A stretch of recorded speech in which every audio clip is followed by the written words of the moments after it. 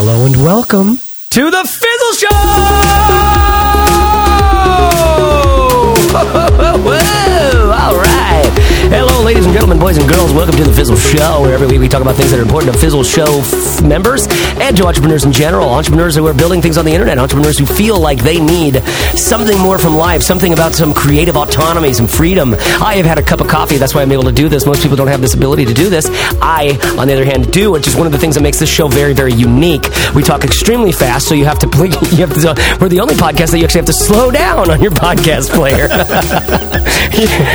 This is the Fizzle Show, where every week we talk about things that are interesting and important to indie entrepreneurs. If you want to create your own life, live your best life now, hashtag Joel Osteen, hashtag live the life of your dreams. I don't know. Well, one of these days, you're going to have to come down to getting serious about how do you actually make it happen. Hi, welcome. Welcome. Have you been living off in La La Land, chasing butterflies and writing dream lists? You have a lot of mood boards, but don't know how to get someone to pay attention to your freaking podcast? Welcome. Welcome. You're in the right place. This is where we talk about that kind of stuff. And this week, like every week, we have an awesome conversation around what to do when you're pulled in too many directions. This is something that happens to every entrepreneur. You're pulled in too many directions. You can be focusing on this or that. Which one should I do? Right? We're going to get into all of this. You're going to walk away with a kind of an action plan on this one for sure. And you're going to know more about this problem than you're teaching yourself already. And that's where the real medicine comes from. But first, let me introduce who's on the phone with us today. Corbett Barr, say what's up. Hey, guys, what's up? Hey, Tiger. Hey, champ. Steph Crowder, how are you? Hello. Happy to be here. Now, one of the things that you need to know about Steph is that she is in the land of the Kentucky Derby. Right? Oh, and I'm totally in love with it now, guys. I'm drinking the Kool-Aid, drinking the mint juleps. You're not going to be able to get me to leave the Bluegrass State now. I'm here. I love it. I'm obsessed. Such a strong reaction. All Steph needed to know was that folks around there know how to party. It's true. And now we're good. Oh, that's terrific. And it was really rainy, but you had fun anyway, Steph? Yeah, those are the cliff notes. Yep. And, now that I drive around and I see like little baby horses everywhere, I have more context. It's just beautiful. I'm really excited. Little baby horses. Yeah. Oh, look. Like, I'm just imagining the animal rights activists just going like, oh, yeah, the little baby horse who's going to grow up living a life of shame and impoverished by their trainers who keep food from them so that they'll get faster, Steph. Do you like this, Steph? Is this your favorite? I'm pretty sure those horses live a life better than me, but that's neither here nor there. Yeah. I think you need to have a conversation with your mastermind group around some negative thinking that's holding you back, because right. I think you live pretty well, darn it. Doggone it, people like me. Okay, guys, you ready to get in our conversation today? Oh, yeah. Mm-hmm. All right, champ, buckaroo. Hold your horses there, Corbett. So the gist of the thing is this. Entrepreneurs are always pulled in multiple directions, right? I just think about when we were creating Fizzle in the very beginning. And for people who don't know, Fizzle is also a community and a collection of courses that teach you through all the things you need to know in doing your own personal small business, whether it's a brand new thing or you haven't even launched it yet, or you're just thinking about what it might be, or if you're like, I need to grow, I need to get into the next stage, right? So it took a lot of work to build this thing and to start selling it, to start growing it and all this stuff. And I was always pulled between two directions. One was the making new things, the new course, right? That we're going to make this new course on how to grow your email list to 10,000 subscribers and beyond, which is one course that we have in there, right? Or spending my time and money, or my time and attention rather, on how do we get more people to the Fizzle homepage and get them to click that video so that they get interested and actually take us up on a free trial, right? So marketing versus creating like the new product or adding to your product, so to speak. Corbett, what are other what do you think of when you think of entrepreneurs being pulled in multiple directions? Yeah. So that's a classic one, right? Marketing versus like working on the product. And we all have those questions, right? And I think that's kind of the reason why people specialize in big companies eventually, right? We have a marketing department and we have the product people, and they get to focus solely on one of those things because because it's kind of crazy to try to focus on a bunch of things at once. And as an entrepreneur, we have to do all of that. And, we have to do all the finance and payroll and blah, blah, blah. There's like a million things you have to do as an entrepreneur, and focusing on marketing and product is definitely one of those examples of things that pull you apart. But other ones, this came up for me recently because I've been working on two very distinct products at the same time. We've got Fizzle, and then I've mentioned a couple of times that we're working on this new SaaS community forum product at the same time, and being pulled between those is intense, man. Like knowing which one you should be working on. So that's kind of where it came from for me. But then we were thinking like, this just affects every entrepreneur. Even if you are just getting your thing started, you're being pulled between, let's say, your day job and the thing that you're trying to do on the side, and knowing how much time and effort you should put into each one, and how much you should care about each one of these. It's like, you can imagine if you feel really confident that your side project is going to take off, then maybe you start really paying attention to that and neglecting your day job a little bit. But what if you do that too soon and you neglect your day job so much that, you're in trouble, you're on probation or something, Yeah. And we just feel like we have these gardens growing, multiple gardens, and we got to know which one to water and feed. And that's a really hard thing to know. Yeah. And I think that metaphor is interesting. The idea of like, you have these multiple gardens and you only have so much water. Yep. Right? That's really what it feels like. It feels like, and it's honestly, it's exactly what it is like, you guys. The water is your time and your attention. That's the thing that we have in the shortest supply. I mean, Seth Godin's always talking about this when he's talking to marketers, trying to get them to understand that they're working with the most valuable resource that anybody has. It's their attention. Right? And so, that if you have two gardens, and for some reason I can't remember that song, like how does your garden grow, Steph? Do you know? What's the song? The nursery rhyme? Yeah, what's the old nursery song? I bet there's some wisdom in it. Well, how does it go? Does anybody remember? Right now there's some mom in there. Mary, Mary, quite contrary? Yes. How does your garden grow? How does it grow, Mary? But think about that. Why is she so contrary? Like she's a real contrarian? What's up with that's what the song's about. She's so contrarian. How does her garden even grow? I think that's fascinating. But the point being, back to the garden and the time and the attention, is if you have two gardens and you don't have enough water to feed them both, are they both going to suffer? Are you going to focus on one instead of the other? Are you going to be in a place, years from now where you regret the decision that you made right now? So we're talking about there's all of these different, every entrepreneur out there right now listening knows what we're talking about, being pulled in multiple directions, not knowing if I should focus on growing the thing I have currently or building the new part of this thing, or focusing on, I have two businesses. One is in this direction, one's in that direction. Which one should I focus on more right now? Or how do I do this right now? Steph, have you had a time in your life where you felt pulled between multiple directions? I don't think I've had a time where I didn't feel like that. Maybe that's how it is for most people out there, especially creative people. There's always feels like we have our hands in multiple places. And it's funny that you sort of inadvertently brought up a reference to mom stuff, because I think for our parents out there, this is especially, there's a whole other layer of this. And to borrow the garden analogy a little bit further, what this whole conversation makes me think of is how easy it is. If you have those two gardens, you've got the limited amount of water. Sometimes it's really, really easy to focus on all the things that are dying in the garden, or the way that your roses are drooping a little bit too much. It's very easy to focus on all the ways you're failing as a gardener, instead of noticing that, the roses are struggling over here, but those sunflowers are actually looking pretty good over there. That doesn't tend to be what we focus on. And oftentimes it's very easy to feel like you've got 2 or 3 gardens and all of them, all you can focus on is that they are not thriving. And that is a really terrible feeling. And I know for me, sometimes it's brought up feelings of what am I even doing all of this for, especially if you're out there trying to raise small children. And maybe part of your why, like I've talked about many times here on the show, part of my why is getting to spend more time with my family. And there's definitely seasons for me where that has not been the case, where I'm actually, I'm doing the math wondering if I'd have more time with my family if I were in a traditional day job. So it can be really frustrating. But yes, I have definitely experienced that. I'm experiencing it now.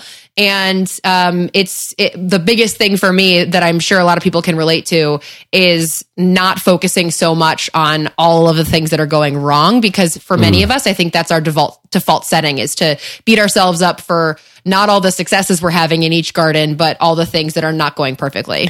Okay, so you brought up, this is great, because this is the next point, right? So the truth is, you just need to accept this about being an entrepreneur. You're going to be pulled in multiple directions. In some ways, that's not just being an entrepreneur, that's being a human, right? That's what it's like to be alive. And just because there's that, like, there's a struggle there, but that's just what it's like. Like, every animal probably feels something like that, and they don't let it get to them. It's like, oh shoot, the lion got me this time. Bummer. Like, I had a good one. I don't know why I'm thinking about like the worst possible thing. I always think about being a lion on the plains and just being like, dude, I'm starting to get a little bit hungry, but I don't want to get up yet. Do you know what I mean? That is what they look like. Have you ever seen footage of a like freaking wildebeests like walking like right in front of a lion that's like hanging out in the shade? Yeah. Yes. Like, he's just saying, he's like, all right, hey, maybe I'll catch up with you guys later or something like that. He just sits there. He just does what he feels like doing. He's like, he's not worried. He's not like, I'm going to be so hungry in the future, I should probably eat more now or something like that. This is something that our Native American ancestors got so well, but I'm not going to go out on that tangent right now because I actually don't know what I'm talking about also.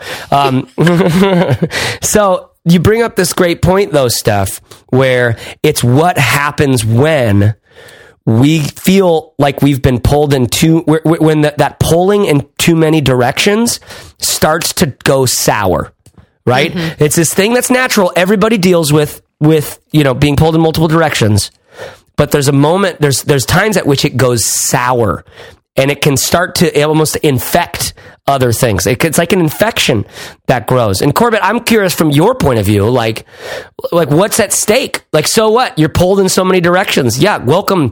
Get in line. Like, welcome to the club, right? Deal with it. Well, that's what we do. Like, well, there's actually a danger here, isn't there? I think there's a bunch of dangers. I mean, the thing for me is just, first of all, the feeling is horrible. That feeling that, okay, I need to work on this thing, but you constantly are like, well, but I need to be spending time on that other thing too.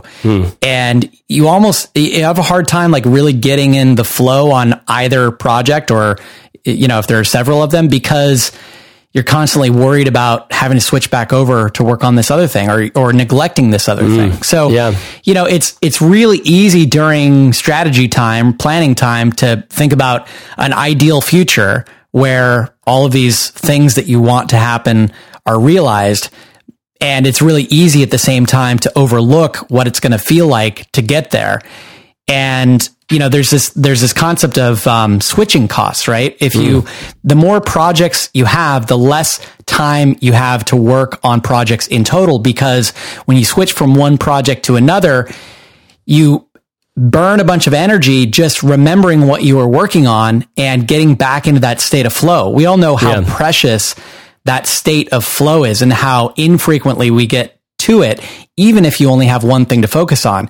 You toss, 2, 3, 4 different things to focus on, and you just end up spending so much time there. You have a lot less time to be able to focus on your project. So, I'm not going to say that you should never work on 2 projects or multiple projects, because we all either have to do it out of necessity. Again, you maybe have a day job and you want to work on a side project, or maybe you are doing client work right now, but you really want to be selling products eventually, right? Those are situations where you have to pay the bills with one, and you have to take on another one because you believe there's a brighter future in it. So you can't avoid it in a lot of cases. And in some cases, maybe you just really want to work on both things. I mean, you see successful, huge entrepreneurs working on multiple products at once all the time, like Elon Musk, having SpaceX and Tesla, or, there's Richard Branson has like 1 million businesses, right?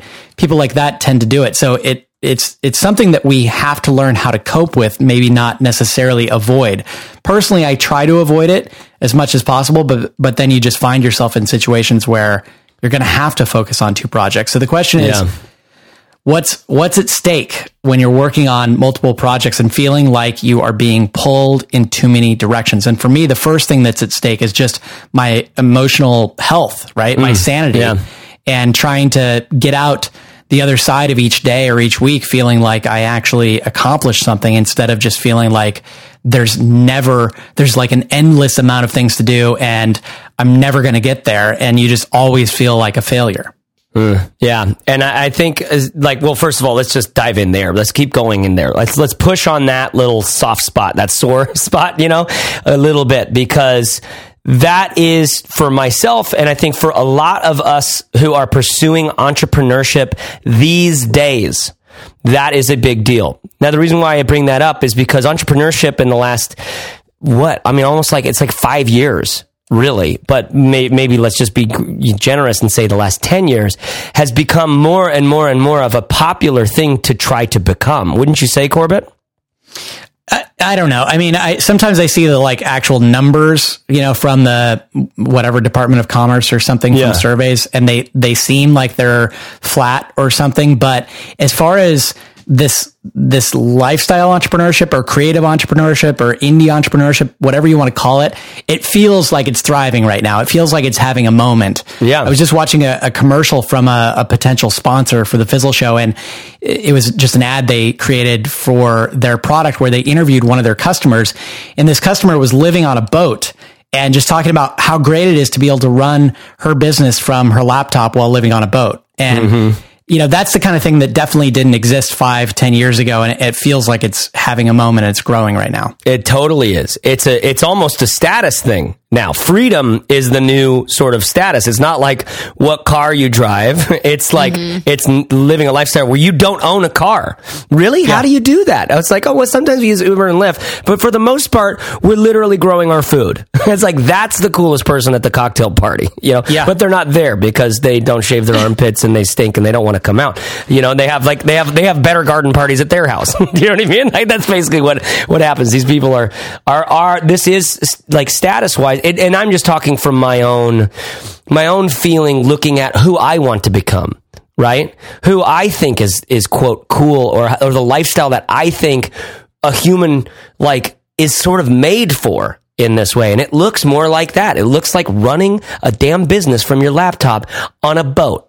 Because you like being on a boat or something like that, or you've got severe issues with relationships and you're afraid of committing to people, and that's a different thing. You can find the shadow in everything, Corbett. But I like that you bring up this point of the emotional pain that can come from feeling pulled in too many different directions. Now, Steph, you mentioned this briefly, where it's almost like you're pulled in too many directions, right? And then you start to just find yourself focusing only on the fact that nothing is thriving. Right? Even though there might be this flower over here or that plant over there is actually doing really good, you're blind to it. And so explain, describe for us, what that's like for you. How does that affect the way you bring yourself to the work that you have to do? Yeah. I see this as the underbelly of ambition or something like that. What is it that they say, that any strength that's used too much actually becomes a weakness? That's true of anything. And it's true of ambition as well. I think in our society, we regard ambition as a positive thing, but blind ambition or too much ambition, over ambition, can definitely leave you with feelings of, number one, picking everything apart that you're doing, which is what I mentioned. But then the other part of this that I think is absolutely huge, it's something that I've struggled with, and I feel like a lot of people could probably resonate when you're living this hashtag laptop on a boat life. There is no one there to tell you when it's okay to stop or what time is closing time. And, I know when I was in my former corporate days, at 5 o'clock, it's time to go home. People started to wind it down. There's really no barometer for that in this world. And that's exciting in so many ways when you're just getting started. And always, I think, but it's also a recipe for disaster if you don't find a way to be in touch with contentment, I think, and enoughness, because when it's possible to make infinity dollars as an entrepreneur, which it is possible. Not infinity, but it certainly feels that way. It feels like, you're in a situation where the more hours you put in, the more results you get. You can find yourself feeling like the work you do, it never stops. It never shuts down. You never have enough money in the bank, all of that stuff. So that's the other side of this as well. For me, I think has been when I feel really pulled in a lot of different directions. If I'm not too careful and assessing what feels good for me in terms of like why I'm in this and what is healthy for me and why I got started and what I want my life to look like, some of the goal setting things that we talk about, I would just keep working on that garden around the clock. At 3:00 in the morning, you're out there tending to your garden. And that's not why most of us got started. And I know for me, that's not aligned with where I want to go. So I find that it's the overexertion sometimes of that ambition that I personally have to manage, because I think if you're feeling pulled in too many different directions, it often has to do with too much ambition or blind ambition, maybe unaligned ambition. So getting in touch with why you're even pushing so hard can be, for me, like it's a great way to check myself, I think. Yeah, absolutely. Because it sounds like, it's this idea of like you're focusing on what's not thriving, right? Which ends up like which kind of can build to a point where sort of unbeknownst to you, you're sort of like resenting the things that you're doing, like the work that you're doing, right? And you're like, it's never good enough. It leads to this feeling of it's just, you're not good enough. There's this not good enough, not enoughness or something, which makes you go like, I have to work harder to become good enough, right? Or to make this thing thrive, right? And all that leads to is trying harder from a perspective of almost resentment, not creativity, not flow, not like sort of like love and joy and anything that like the things that you want to be growing in yourself, right? And so it's almost like that exertion like begets more exertion. Yes. Do you know what I mean? Totally. And you know what this reminds me of? I actually didn't even think about how relevant this was until this exact moment, but I know you're a fan of Rob Bell, Chase. Oh, yeah. The Robcast. I love that podcast. It's probably my favorite podcast right now. And there's one particular episode that I think people should listen to if they're interested in this idea of like relying on too much ambition. Actually, I have found out about this particular episode from Evan in our community. She'll know what I'm talking about. It's an episode called What to Do with Your Ambition. Oh my God, it's so good. Is it really? Basically what you just sounded like so Rob Bell when you said that. I'm probably listening to him too much. I know. I really do love the guy. And one of the things he says in that episode is if you look at your calendar and you have more feelings of dread than excitement, that's a sign that your ambition has basically grabbed the steering wheel and is in charge. And this is a great, phenomenal episode. He talks about how ambition, kind of like how Elizabeth Gilbert talks about fear.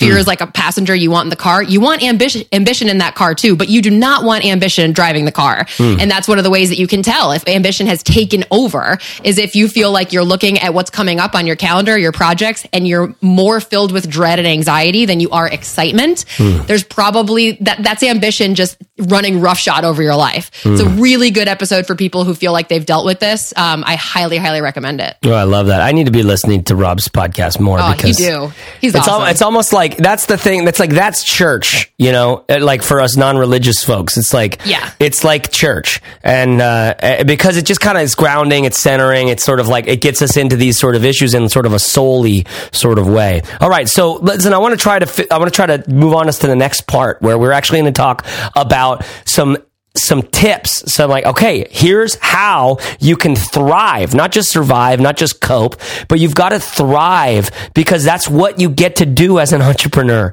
right? You get to go to infinity, inside of yourself. Maybe even like with money stuff, maybe that even, but that's not even the point. It's your freedom. That's what we're in this for, is to be able to create a sustainably free way of living with ourselves, with our families, yada, yada, yada, right? So the point here that we've covered so far is like, listen, entrepreneurs often feel pulled in multiple directions. Scratch that. Entrepreneurs always feel pulled in multiple directions.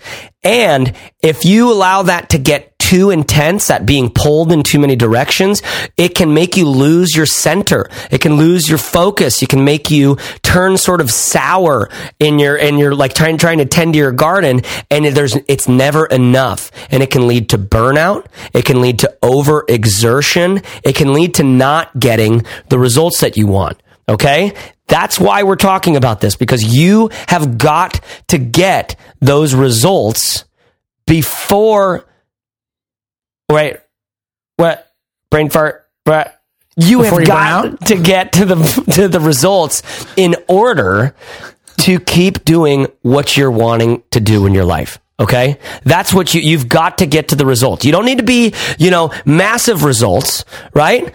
You don't need to become like the biggest and the best. Like that's something in you that will have to be shifting if you think that that's where you need to get as well. But you need to get to enough, right? So that you can sustainably keep going and yada, yada, yada. And that journey can be fun, can be enlightening. That journey can be a thrill and an adventure and exhilarating instead of dreadful, wretched, a slog, constant exhaustion. Right? And so if you resonate more with that second list of adjectives, then you need to be listening to our next part, because it's time for us to talk about how do we overcome this? How do we, in the context of this reality that you're going to be pulled in multiple directions, how do we actually thrive? But first, before we get there, let's read this sponsor message from Gusto. Gusto, which is Corbett. What does Gusto do? Gusto is payroll. Gusto. I keep saying Gusto. It's okay. We were both in Mexico for quite a few months, and down there it's Gusto. So that's right. It's understandable. But Gusto from gusto.com is payroll, HR, benefits, compliance, accounting, time tracking, all of this stuff all in one place. And it makes it really easy for you as a business owner to make sure that you are dotting all the I's, crossing all the T's, paying everybody, and staying in compliance with workers' comp insurance, the new hire forms for your states. And if you need someone to talk to about HR, you can do that as well.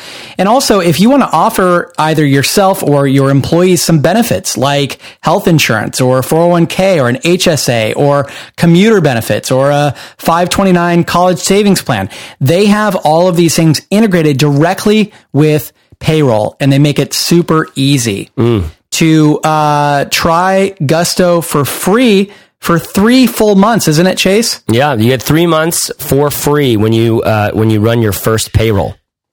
That's right. You can head over to gusto.com/fizzle and join the over 60,000 other businesses that use Gusto. Yeah, and this is a cool little factoid here. 72% of Gusto customers spend less than 5 minutes running their payroll, right? This is exactly the kind of thing that an entrepreneur feels like pulled in too many directions about.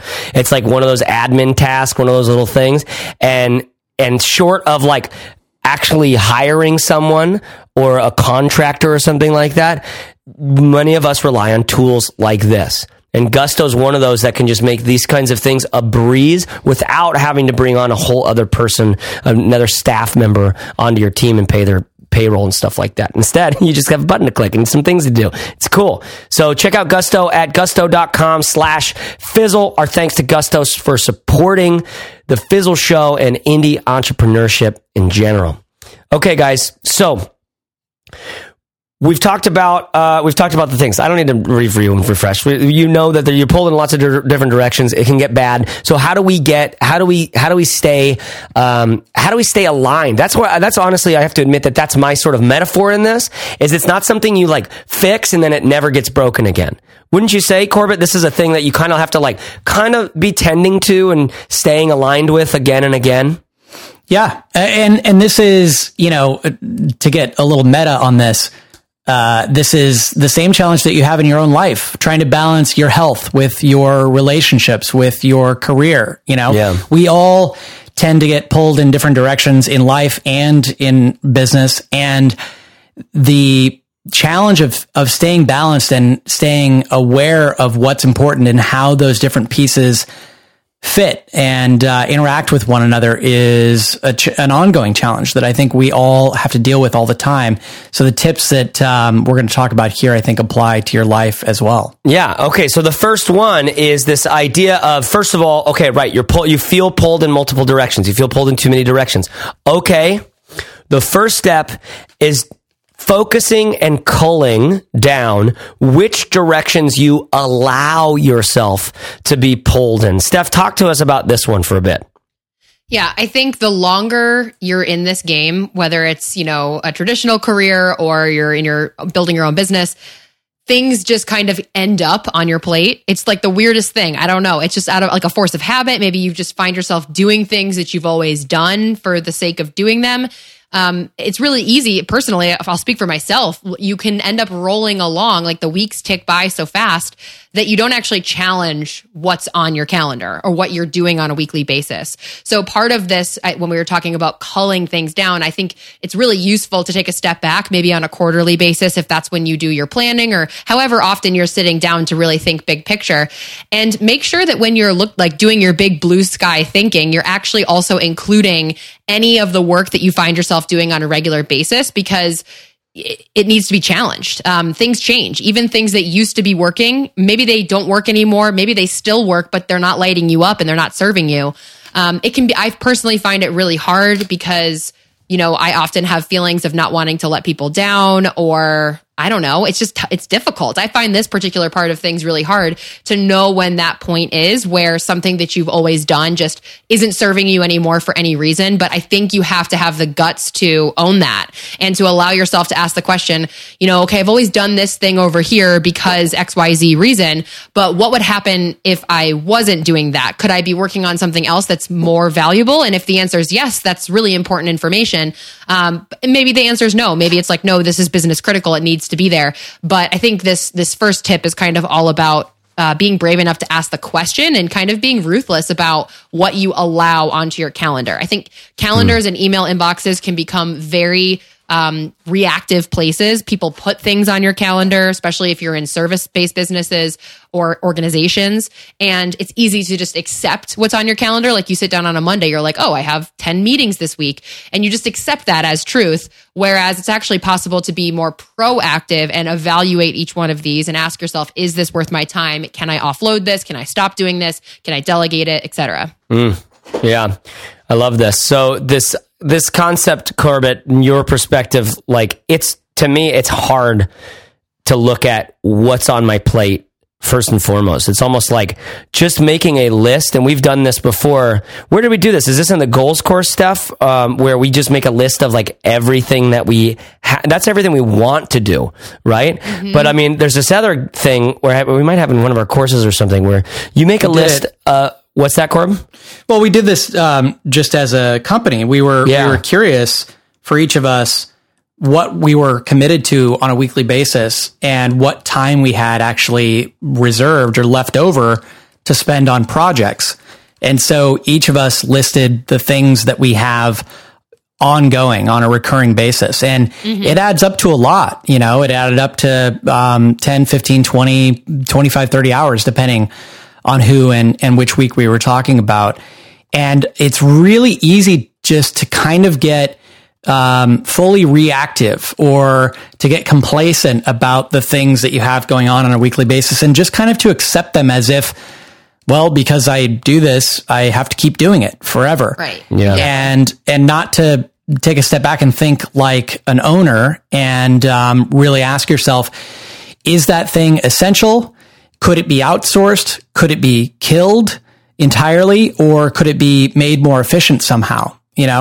And I think this is, something that we all should be doing at least maybe every 6 months or every 3 months, something like that, if not more frequently, just to really evaluate and make sure that things that are going on your calendar on a recurring basis are essential. And then, like Steph said, every week to make sure that the things that are going on your calendar or your to-do list that aren't recurring, make sure that those are also essential and that you're doing them in the most efficient way possible.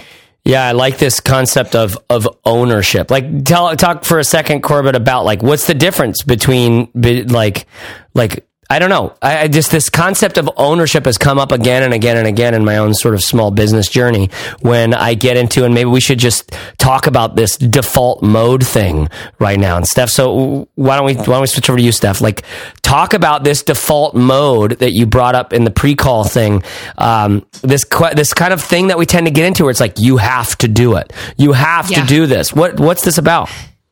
I can think of so many examples of this, and some of them are more obvious and others are they surprise me even now. So some more obvious examples would be like what I mentioned, where someone puts time on your calendar for whatever reason. It could be anything. It could be, oh, let's go get a coffee. I mean, how often do you get emails from people that are like, oh, can I pick your brain? Can we jump on Skype? Can we do this or that collaboration? You kind of say yes because, I don't know, if you're like me, you just are kind of social and you like talking to people. So you end up saying yes. And then when you look at your calendar, it's got like a dozen meetings on it for the next week. And you're like, oh my God, when am I supposed to sit down and actually grow my business? So that can actually happen on accident. It's like a little bit of a snowball effect. So I think sometimes the default mode is people asking asking for your time and us not defending our time, which is a hard and scary thing to do. But then there's also self-imposed default stuff. An example of this that I talked about kind of recently over on the Courage and Clarity podcast are like deadlines that we put in place for ourselves. For example, I got myself when I was moving. So this was back in fall of last year. And you guys remember, it was like a really big time in my life. It was crazy handling all the stuff I had to handle. We were selling property, buying property, moving 300 miles across the country. We had a 1.5-year-old. It was bananas running businesses. It was crazy. And through all of that, I had it so ingrained in my brain, like I have to publish my podcast on Mondays. Like I have to, absolutely have to, almost like on a life or death level. And I remember this one week, I think I had done like 50 episodes in a row. I had taken no break on producing this podcast. And then one week I was like, you know what? I was in the middle of this. I was like, I'm just not going to publish this week. And I'm just not. And I was really freaked out about it. And then I took a step back and I was like, who is even making me, like, who said I have to do this every single week? Now, we are all about consistency around here. And let me tell you, consistency goes a really long way, especially in podcasting or content creation. But when I did that, and I talked about it with my community, people were like, hey, that makes sense. Like, we'll see you next week. And actually, if you need another week, we'll just see you the week after that. And that was such a refreshing moment for me because I had really put this like self-imposed pressure on myself. And I think that's a really good example of the default. So I think in most weeks for me, it makes a lot of sense for me to prioritize getting my podcast out there. But in this particular week that I had, just surviving a move, which hopefully is going to be my last move of the next decade at least, was priority. So challenging, I think this is a good example of challenging things that are the default deadlines, the default things that you've promised yourself or promised other people, and recognizing that sometimes there's going to be moments where you don't have to beat yourself up if a different decision makes sense in that moment. Yeah, that's fascinating. I mean, it's just, and it always happens. It always like kind of builds up and then you don't even, I think what's challenging for me oftentimes is just to see the tasks and the elements that I get that way about. Right? Yeah. That like, so the podcast, this, that, and the other. I mean, there's been times where like editing a podcast or being a part of a podcast, like on a regular basis has just like been like the one thing in the week that I could not see past. And so I never had sort of like, I don't know, like visionary capabilities, which is what I love, what I get off on, so to speak, right? Like I love to be thinking like, what if this? What if that? What if this? And coming up with big ideas because I can do it. That would be fun to do, but because I was so slogged down, I felt so slogged down in this particular kind of work, which was, it really only took up a handful of hours every week, right? But it was like an anchor that these tasks can feel like an anchor somehow. They just slow us down like a sail that we're dragging behind us as we're trying to get as much speed going as possible. It's like pulling against us. Instead of being a sail that like catches the wind and we get to roll with it, you know? So challenging these defaults, getting this in default mode. One of the things that Corbett, you talked about when we were chatting about this was being proactive versus reactive. Explain what you mean about that. Well, it's just, it's getting out of this mode that we've been talking about. I think the default mode is reactive mode. And the reason is it takes a lot of brain energy, creativity to be proactive. It takes, it takes work, brain work. And so most of us, our brains kind of default to getting comfortable with our situation and then just repeating what we've been doing. This is true of our lives. It's true of where we vacation. It's true of a lot of things. The first time we do something, it can be really uncomfortable and there's a lot of uncertainty and so on. So within our businesses, the first time that we come up with a strategy and then start working on implementing something, it's uncomfortable and it takes a lot of new thinking. And so we naturally avoid that new thinking and just default to these patterns of, well, this is on my calendar, so this is what I do. And it's great because it's easy because I already know how to do it. And that's reactive mode. Yeah. So we have to force ourselves to get uncomfortable and get back into proactive mode frequently so that we are adding new, more important things to our list to do and making sure that, again, we are culling those things that have become unimportant or maybe are just overshadowed by other things that we really should be working on. Okay, I love that you just said that. Okay, we have to force ourselves to get out of this default mode. Okay, now I think we've already talked about one of the ways, like the practical tips for doing this, and that is just simply making a list of all the things that you have to do. Right? Is that what you would say, Corbett? Mm-hmm. Yeah, that's a good way to start. What else? Like so if you had to like put together a quick little PDF guide on how to do this, for me it would start with that. Let's workshop this a little bit for a second. This is how we do things, guys, by the way, listening out there. This is like we like spitball things and come up with things. This is where courses come from and stuff like that. So the idea is, first of all, you have to know what you're currently doing, what your default mode is. And the way we do that is we take an inventory of all of the tasks and activities we do on a regular basis, right? Whether that's every day or every week or every month or every quarter or whatever, right? What are the things you know you have to do all the time? And this is basically on paper, this is sort of default mode. What Corbett's talking about is so true.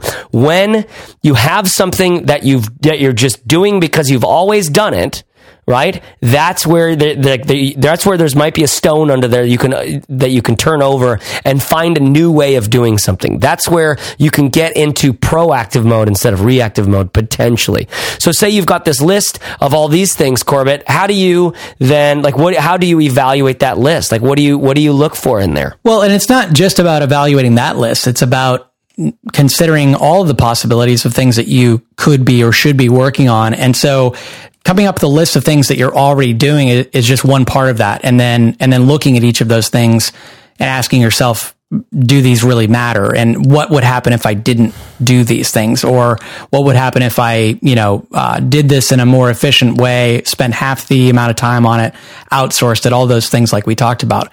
But the other bigger, more important thing, I think, would be in terms of being proactive, would be to ask yourself really, what are your intentions? What are your goals? What do you want to happen?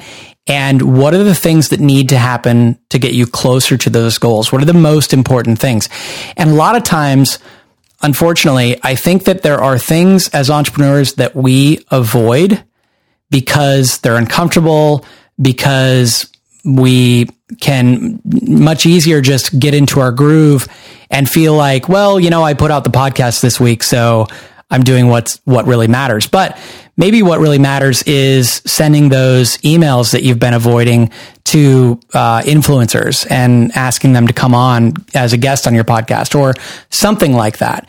And we all have these lists of things that we know we should probably be doing, and we know that they're probably high impact, but for some reason we kind of shove down and learn how to avoid. And I think those are the things that we really need to be looking at if we want to be truly proactive. Yeah.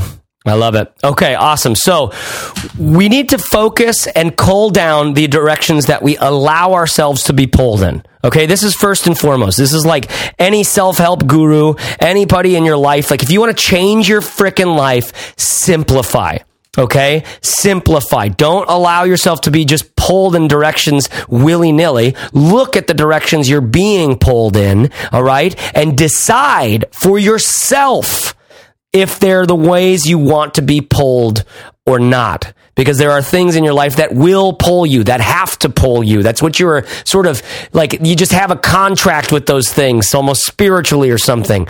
And they're going to keep pulling on you. And the ability that you have to simplify your life until you make just those essential contracts in play, and that's what you're doing in your life, that's where you will find this vein of results, of success, of energy to be working on the things, where the universe starts making space for you potentially. But regardless of any of that, it's just a place where it's more, you find the joy in the work. And if you can find the joy in the work, you're literally unstoppable, right? If you can find a way to make the ongoing necessity of the work you're doing to feel good to you, like to not be a drag, to feel like, have you ever had a great workout? Like the way you feel after a great workout, like that's the way work can feel too. If you don't feel overly pulled in way too many directions,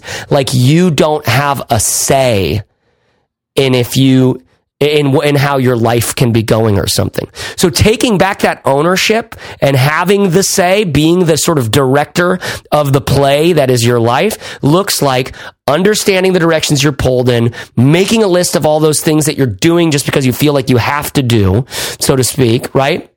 And then figuring out what are the things you wish you could be doing instead or something. I don't know what's next, honestly, because we have on the next point here is giving yourself permission to keep it simple. Now, this is like a tag on what we've already talked about. So Steph, like land that point. Why do people need permission to keep it simple?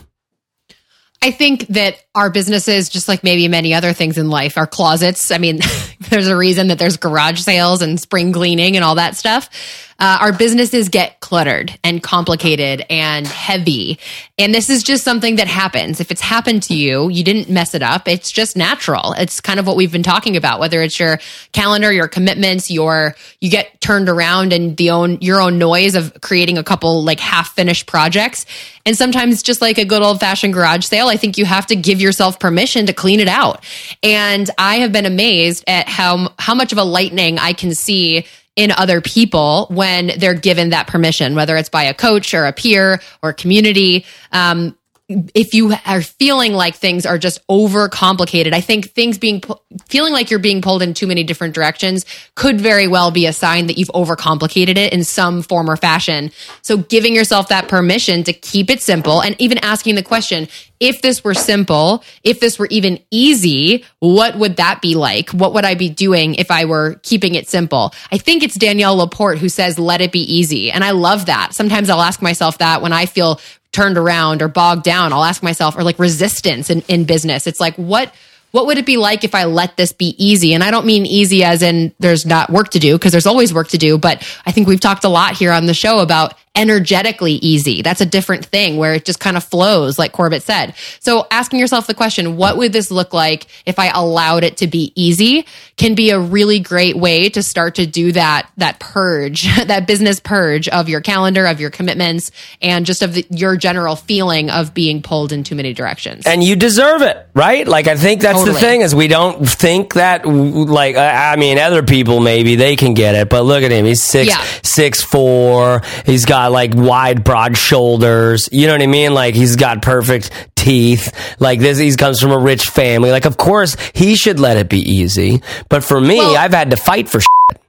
Yeah, exactly. And, we were having this, it's funny, we were talking about this last week on Fizzle Friday. So if you're a newer listener, we do these awesome free coaching sessions inside of Fizzle every single week. And it's so much fun because like 25 people will jump on and share where they're at. And we had this whole conversation about how most of us, I know for myself, I was raised by amazing people who I look up to, and my father in particular is a really hardworking person and prides himself on that. So growing up, I was always told, money's hard to come by, or hard work is how you make things happen. So sometimes this message of ease can be in direct conflict with what's the most deeply ingrained in every single one of us. So it can be a really hard thing to ask the question like, what if actually hard work, like it being difficult, isn't necessarily the measure of success? Because it actually isn't. There's plenty of people out there who are not working all of that hard and are super successful. It's just that the work that they are doing is incredibly dialed in. Yeah. So when you can allow yourself to explore that idea that actually it can be easy, it's more about alignment. Oh man, that's really interesting. There's some juicy stuff there. So if you're like me and you've always felt like you pride yourself on hard work, and maybe there's even a little bit of starving artist or struggling artist in you, I invite people to explore this idea of ease, because it's really fun when you allow yourself to play with it a little bit. It is. It's like a boulder can be just like a weight can be lifted just from how you look at your work. And I think that it's instructive because what can happen then is what you really want is you want to know what to work on, right? You want to have focus and clarity around what your intention is here. What do you want to be working on? Because when you have a sense of an inner motivation, compass about what to be working on, oftentimes that can align itself with the best advice that you have from your gurus out there, whether it's the Fizzle Show or other places where they're like, you need to be growing your email list.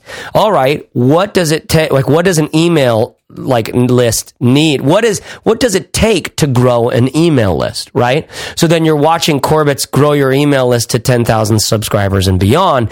And it's just chock full of advice, of steps, of checklists, of things to do. Well, now that you are clarified within yourself about what you want to be doing, about what this means to you, because you're kind of allowing yourself to feel that feeling of lightness, freedom, of like, yeah, I actually want this. I want this thing. That's when you might find that there's a lot of motivation to just do the thing that the trainers are telling you to do.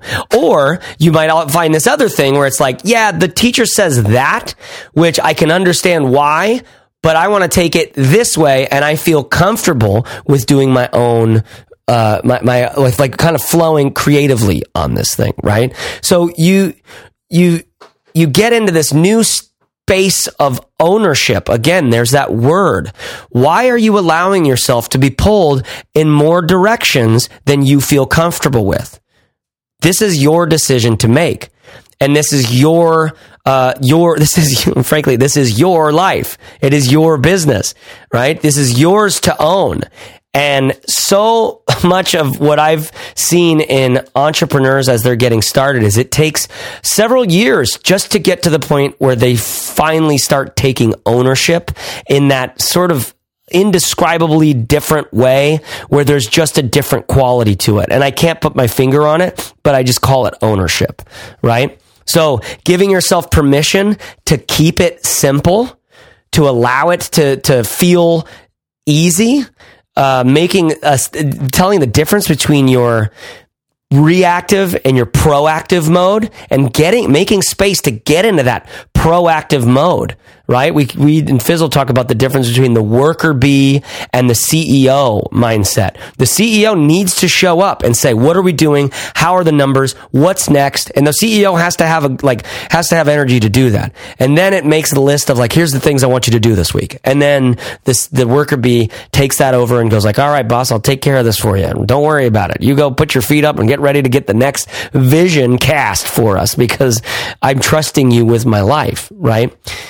There's this other thing, though, that happens, and we mentioned this when we talked about exertion seems to just beget exertion if it doesn't, like, have a real master, right? If we make exertion sort of our or like Steph was talking about ambition, if we make ambition our master, if we make exertion our master, there's this quote in the Zen stuff that, like, the mind is a terrible master, but an amazing servant. Right? The mind is this great servant, but if you don't know how to spot it and whatever, yada, yada, yada, enlightenment. Well, the same thing is true with exertion. Exertion is this great servant that you can use, like the ability to like just get stuff done and to take that energy and push it into stuff, but it's a servant. It's not the master. If you make it your master, you're just going to it's all this motion without any movement. It's all this motion without any sort of traction and direction. So what you also need is this direction. And in order to have that direction, you've got to learn to tell yourself that I've traveled enough today. Okay, that's like, I can end today feeling good about myself, right? The way I think about this is almost like recently in my own projects, I just didn't have like a bar set where I could be like, hey, if I cross that bar, then I've done good today. I can feel good about myself. I can stop. I can go read a book. Like I can go do some of the things that I want to be doing in my life. This is what came out of our last episode talking about Steph's mastermind group, saying like, you need to be paying yourself, not just preparing for like, the apocalypse and storing everything away, right? You need to be enjoying the fruits of your labor now a little bit, if you can, and in whatever ways that you can. So for me, setting that bar looks like, I know I've done my work today already. The question is, I actually feel like doing a little bit more. Then I'll do some more. Or, you know what? Screw this. Let's go for a walk. Let's put on a podcast. Let's listen to Tim Ferriss and Michael Pollan talk about psychedelic research, which is a really good episode. I highly recommend it to all of you. I'm not going to go deep on that right now. But set a bar where you feel like, if I've crossed this bar, if I've gone over this threshold, I've done good today. Corbett, what do you think about this idea? Or like, how is this important to you? Well, the opposite is really scary when you don't have that bar, because then you just walk around every day or every week, not knowing how to judge yourself and the effort that you put in, because there's always, an endless list of things that you feel like you should be doing. So I love this idea. For me, lately what I've had is a template in my to-do list where, here are the different things that I know that I need to do throughout the week. And then every day there's also project time in there. And I also was timing myself recently using an app on my phone that, you can let it know basically what you're working on by just clicking a button, and then it keeps a timer. And I would just start that when I was actually doing focused, task work. And when I allowed myself to feel good, if I got to, let's say, 6 hours in a day of concentrated actual work, and then after that, or even in the middle of that, as long as I knew that I would be able to get those 6 hours done, then I could go surfing guilt-free, or I could read a book or watch a movie or go hang out with friends or whatever it is. I could do that guilt-free. I think that's the key, right? Because you allow yourself, and I'm not saying that the bar needs to be a certain number of hours. Maybe it's getting certain tasks done. It's hard to say what would work for each person, but I think allowing yourself to have some downtime or just to do other things in a guilt-free way so that you don't feel like, I really should be working right now. Because if you feel like that all the time, even on the weekends, it can be a really depressing place to live. And that, for me is always a recipe for either burnout or just not really feeling satisfied with my work, not really enjoying what I'm doing. And then that doesn't allow you to put in your best time, put your best foot forward. So yeah, I like this idea. Yeah, I think it's an important one. All right, guys, that's our episode today. Anything else to share, Corbett, Steph? Anything come to mind before we close out? Wow. I don't think so. Wow, that was just like nothing. I was looking at my list to make sure I mentioned everything that I jotted down, and I think we did. it. Yeah, we're awesome. Good. Awesome. Okay, you guys, you're always pulled in multiple directions. That's how it works, but there are ways to manage it.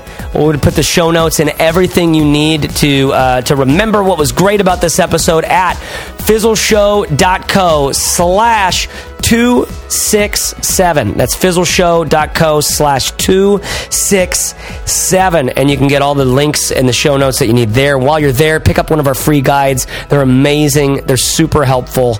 And drop a line on the comments. Tell us how you're doing, what's happening in the thing, and share this episode with your friends if you haven't yet. I mean, you're probably embarrassed by the fact that you listen to an awesome entrepreneurship show because you're trying to do something with your life, and that's fine. If you want to keep that a secret, that'll just be our little secret together. We'll keep it with you. Until next time, that is episode 267. Find care, take care, serve hard, and dig in, y'all.